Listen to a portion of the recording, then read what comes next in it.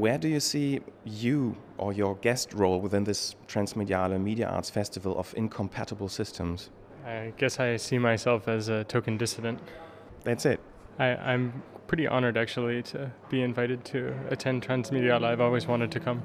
So I feel like I am just here as a participant, essentially. The fact that I was on that panel was even kind of a little strange, but happy to be here. What are the most compatible and incompatible concepts and systems that you can think of right now, maybe even concepts that you care about? Well, for example, this idea that we are supposed to live free, but at the same time we are supposed to submit ourselves to the most detailed scrutiny ever possible in the history of humankind, for example, by data retention and monitoring of all things that we do online.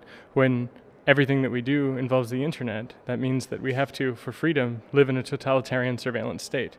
I think that those things are pretty incompatible, and I don't like them at all. And a lot of the people here, I think, would agree with that if they stop to think about it. And a lot of them do with their art, which is quite inspiring. Art, politics, and technology have always influenced each other somehow. Do you think that this interdependency and also irritation grew over the last years? And if so, how? Well, I think that part of what's happening in our society right now is the sort of normalization of technology. And in a sense, what is technology? Fire is technology in the correct context, in the right continuum. And I believe art is just a matter of expressing oneself. This is the desire to express oneself. And so this idea of art and technology and politics, well, this is something as old as humanity itself. And the technology just changes from our frame of reference.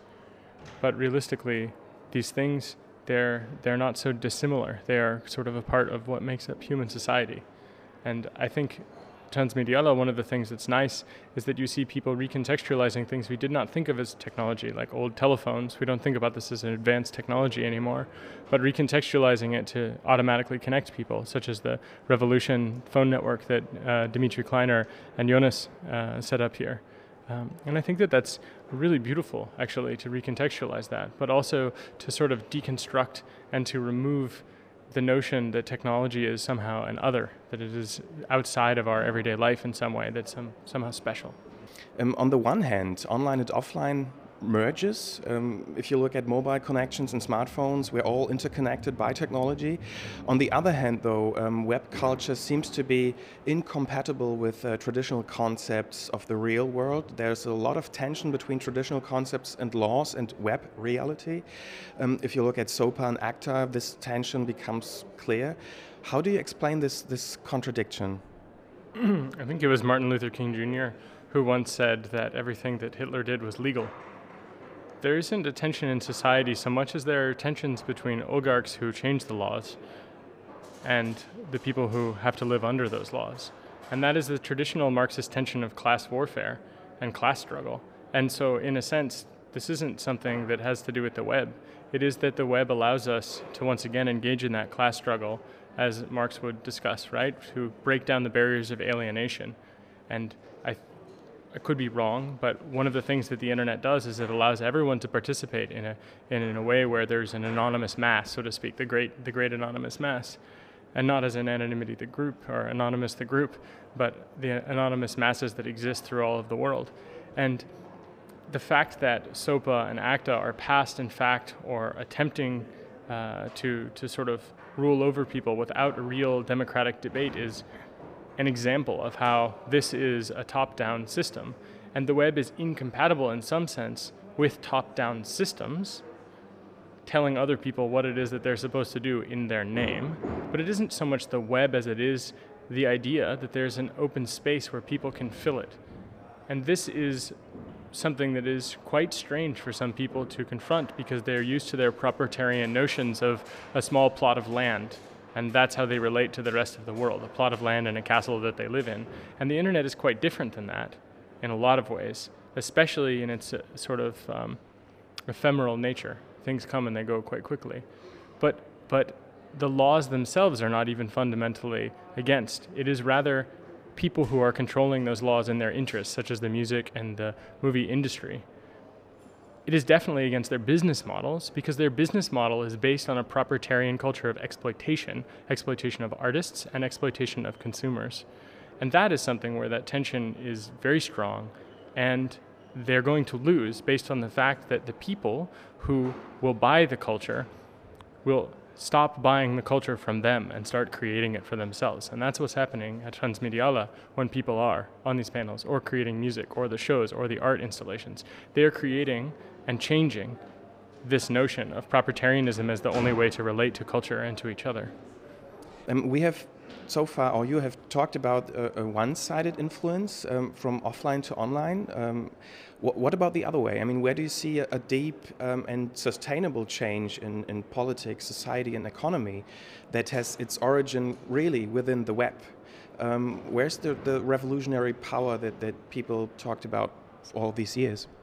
Well, I think if we look at some of the things that have happened in what the Occident calls the Arab Spring, we actually see quite clearly that the internet came to roost in the real world. For example, when Anonymous took over the internet filters of Tunisia, the military dictatorship felt that, right? That was from the internet helping the revolutionaries on the ground.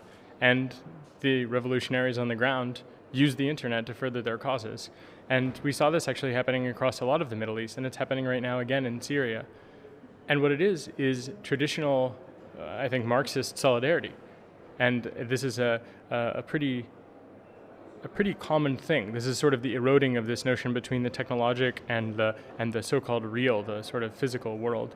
And this is happening at a pretty reasonable rate in some countries and at an extremely fast rate in other countries. And it really depends contextually on where you are and where you sit. Germany has a very integrated sort of nets politics. Vienna has, nets in the Museumsquartier, where they take the nets politics and net culture, and then they use that to shift this incredible house, where just down the street, Gustav Klimt would make paintings. So I think there's quite a lot of a relation, and it goes both ways. And to paint it as only being in one direction is to continue to actually put a divide and to create this sort of alienation that I think that's a false dichotomy that doesn't really exist for most people, right? Like here we are in the real world and you are with your iPad and it's probably on the internet right now. It is actually, yeah. So where are we then? Are we on the internet or are we in the real world? Well, like I said, I mean, these concepts of offline and online don't really work anymore.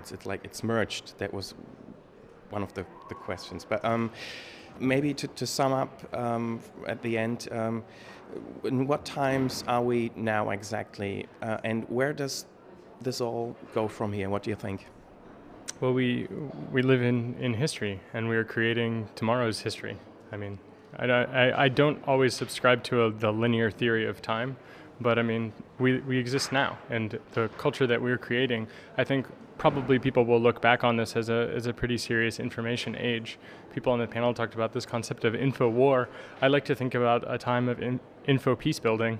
This isn't about war, it's about peace building. And I think that we live in a time where humanity is starting to recognize that despite the incredible differences in color of skin and gender and religion and even ways of thinking, we still have more in common than we have in dissimilarity. And this is a wonderful thing to see that happen. And the time that we live in is sort of a great melting pot, in a sense. And hopefully it will also be like a cornucopia at the same time.